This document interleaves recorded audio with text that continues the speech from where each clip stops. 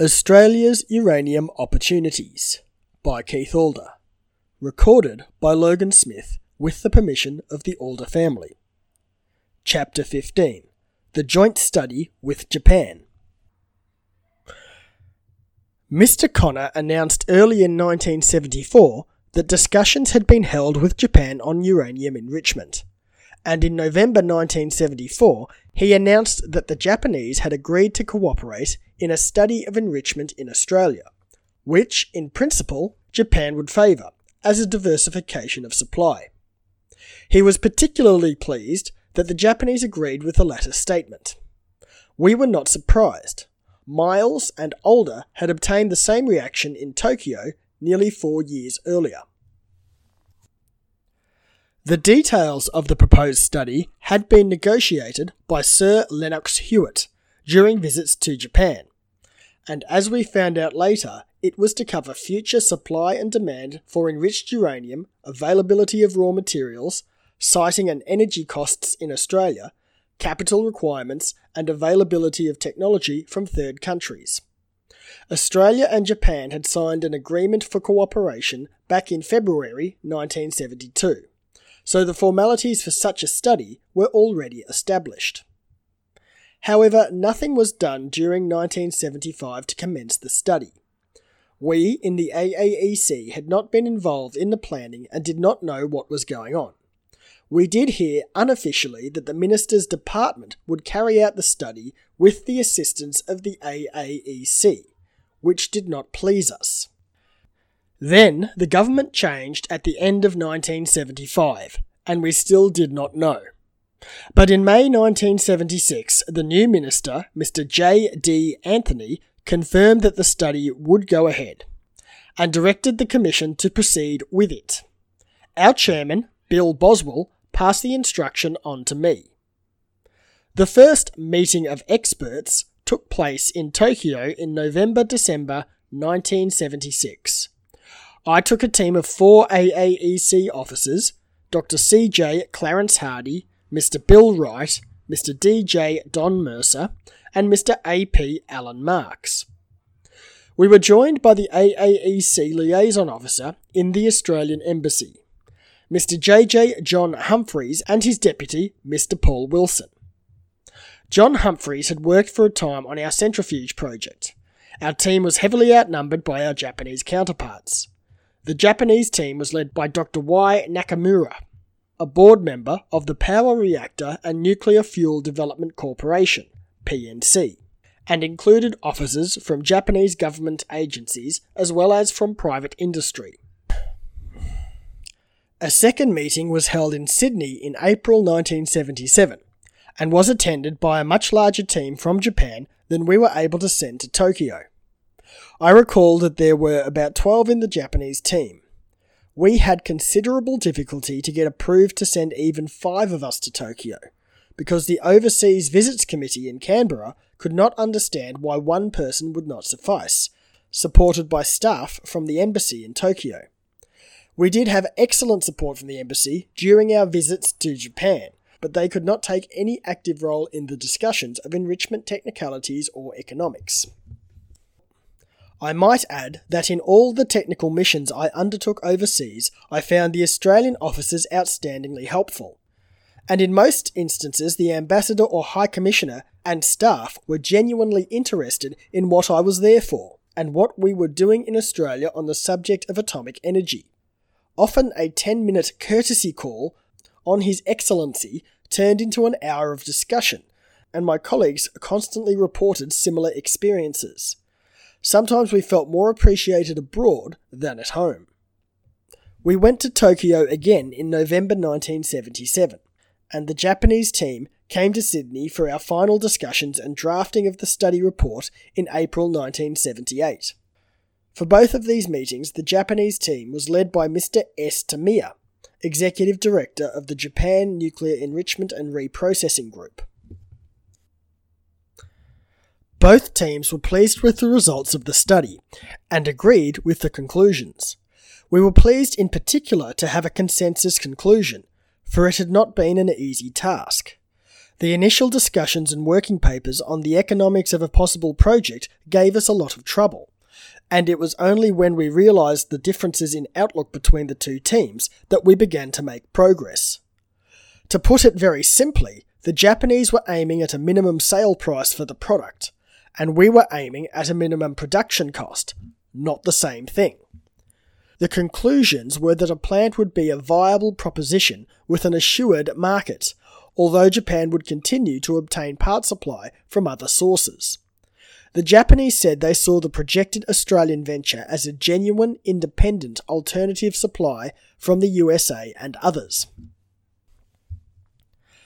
No firm conclusion was reached on technology transfer. Both countries were working on centrifuge development, and the Japanese started construction on their first pilot plant at about the time the study ended. Both countries were well informed on others' technology, having been present at the Washington talks and members of ACE. From our point of view, the ideal outcome would have been a partnership between Australia, Japan and Urenco. However, the study report simply vanished into government circles late in 1978, and no more was heard of it. Rightly or wrongly, we came to the view that the reason was the NIH syndrome, not invented here. The study had been a brainchild of the previous Labour Minister and his departmental head, and we felt that it had been carried out under the Liberal government mainly because it would have been embarrassing not to do it. We also felt that the study was too late. It might have produced a positive outcome if it had been carried out when first agreed back in 1974. But by the time it was finished, the enrichment position had changed in the international scene. And in particular, Japan was proceeding with her own technology. And there were already potential sources of supply other than the USA, including Eurodif in France, Urenco, and the USSR. One aspect of possible collaboration with Japan in a uranium enrichment plant in Australia, which I feel received inadequate emphasis at the time, was the advantage of multinational ownership to strengthen safeguards against diversion of enrichment technology or its products for military purposes. This would be particularly valuable where the partners, such as Japan and Australia in this case, have strong support for nuclear non-proliferation measures.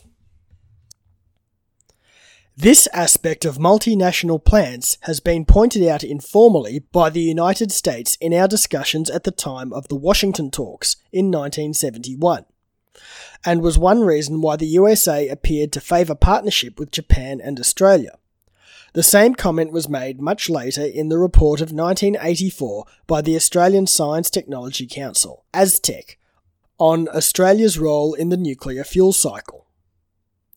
The Australian government did announce its continuing interest in uranium enrichment in January 1979, saying that the industry would offer substantial economic and employment benefits and that it would continue with feasibility studies with the potential collaborators including Urenco, Japan, France, and other interested governments. It pointed out the importance of the environmental, safeguards and non-proliferation aspects of the industry.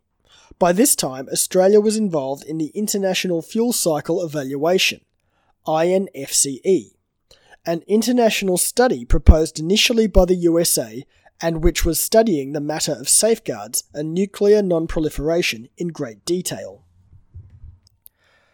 The statement of January 1979 that the government would press ahead with feasibility studies was followed by a meeting in Canberra in May 1979 of representatives of all state governments and the Northern Territory at which Commonwealth officers from departments and the AAEC briefed them on the subject of uranium enrichment. As far as I am aware, that was the end of the matter as far as the Australian government was concerned. Despite that statement of intent, no further action to pursue enrichment studies until Australian industry took a hand, but that is another story.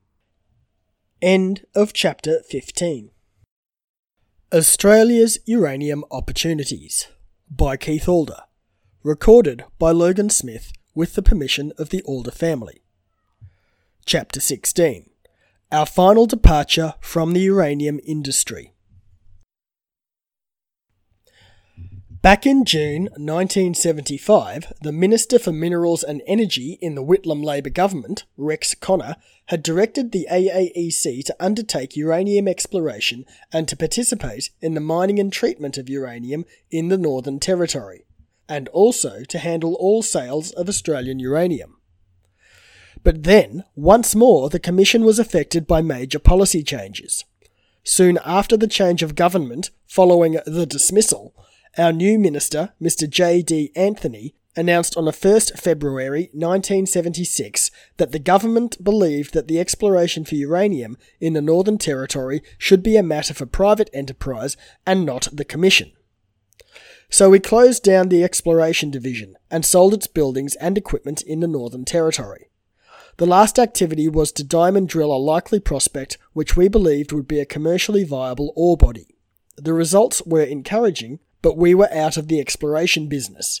We called it Ostatom 1, capped the hole and left. Many of the staff were able to return to company employment. We retained some as a resources assessment unit, later transferred to the Bureau of Mineral Resources. But it was a bad time for some and for the senior management people, who had been hammered so hard by the previous minister and his officials to get out there and start exploring. We did feel badly about the financial side of this episode. It was certainly not an efficient use of government funds, but orders are orders.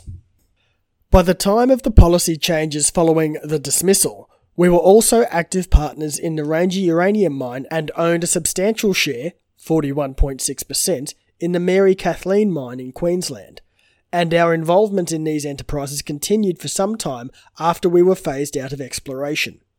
It had been a very complicated business to involve the Commission in the mining game, involving agreements and memoranda of understanding with Pico Wallsend in particular, the only company ready to start in the Northern Territory at the time. It was even more complicated to get out of it again when the government decided to divest itself of its share in the Ranger enterprise, eventually to the new consortium Energy Resources of Australia, ERA. However, this did not involve a large number of us in the AAEC. The brunt of this paperwork fell to my colleague, Mr. A.D. Andrew Thomas, who spent several months commuting to Canberra to work with officers of the Minister's Department on the documentation. The matter was complicated by the new legislation which had been passed in the early days of the Fraser government, concerning environmental control, Aboriginal matters, national parks, as well as specific uranium policy matters. The method of divestment was for the government to invite proposals for the acquisition of its interest in Ranger, which it did early in August 1979. Late in October, the Minister announced that 17 organisations had made proposals, and then in December he announced that the government had accepted the offer of Pico Wallsend through a new company, Energy Resources of Australia, ERA, which EZ also joined in January 1980. So, in summary, from the days of the Connor Ministry, when the AAEC was directed by government to undertake all sales of Australian uranium, to undertake all new uranium exploration and to participate actively in mining and treatment of uranium ores in the Northern Territory, over the next 5 years all these responsibilities were removed and restored to the private sector. Some of this work involved us in staff recruitment and reorganisation. For example, the creation and staffing of the uranium branch. Before long we had to change all that again, redeploying people as much as possible to other tasks. We did not complain, but again I have to object when I read that the Commission lost its way. It was not good for the morale in some sections of our organisation. Would you blame them? In retrospect, those of us who spent time on the Ranger Uranium project enjoyed it greatly. We had numerous visits to Darwin and the Ranger area, participated in innumerable planning and board meetings, and believed we had made worthwhile contributions to all of them, although it did not always seem as if our involvement was appreciated. The attitude of a few of the company men was to regard us as interfering bureaucrats, but on the whole the atmosphere was friendly, and I personally made some very good friends in the companies involved.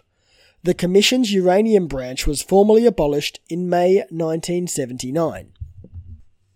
Although the Commission was now out of the uranium industry, it was still looking to the future of the uranium processing industry in Australia, despite new government policies relating to its research establishment at Lucas Heights.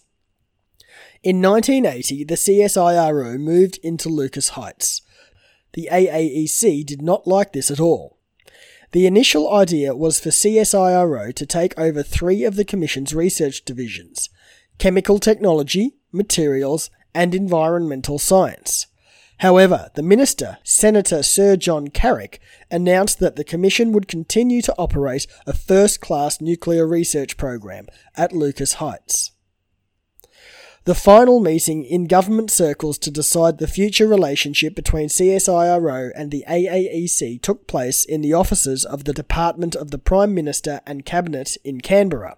I pointed out that the most important aspects of nuclear energy involve materials and environmental matters, and that if Australia removed these topics from its research capability, the nuclear world would be less than impressed with the Australian idea of a first-class nuclear program. The argument must have had some effect, because in the event CSIRO took over only one division, chemical technology, into its new Institute of Energy and Earth Resources. The main reasons why the AAEC was unhappy with the entry of CSIRO to the research establishment were the projected difficulties of administering services and charges and security between 2 separate organisations sharing these services on the one site. For example, engineering design, workshops and effluent services. In announcing the future programs of work at Lucas Heights, the Minister for National Development and Energy, Sir John Carrick, stated in December 1981 that the AAEC would continue to undertake research and development in nuclear energy, particularly in relation to uranium mining, processing and enrichment, as well as in environmental science and nuclear waste treatment and management. Thus, despite being phased out of the uranium industry, the AAEC was still foreseen to have a continuing role in the uranium fuel cycle. In particular, the Commission reported that its major research and development activity continued to be the long-term program to develop gas centrifuge enrichment technology. But this too was not to last for long. Before looking at its demise under government direction, it is appropriate to outline briefly the history and achievements of this program. End of Chapter 16.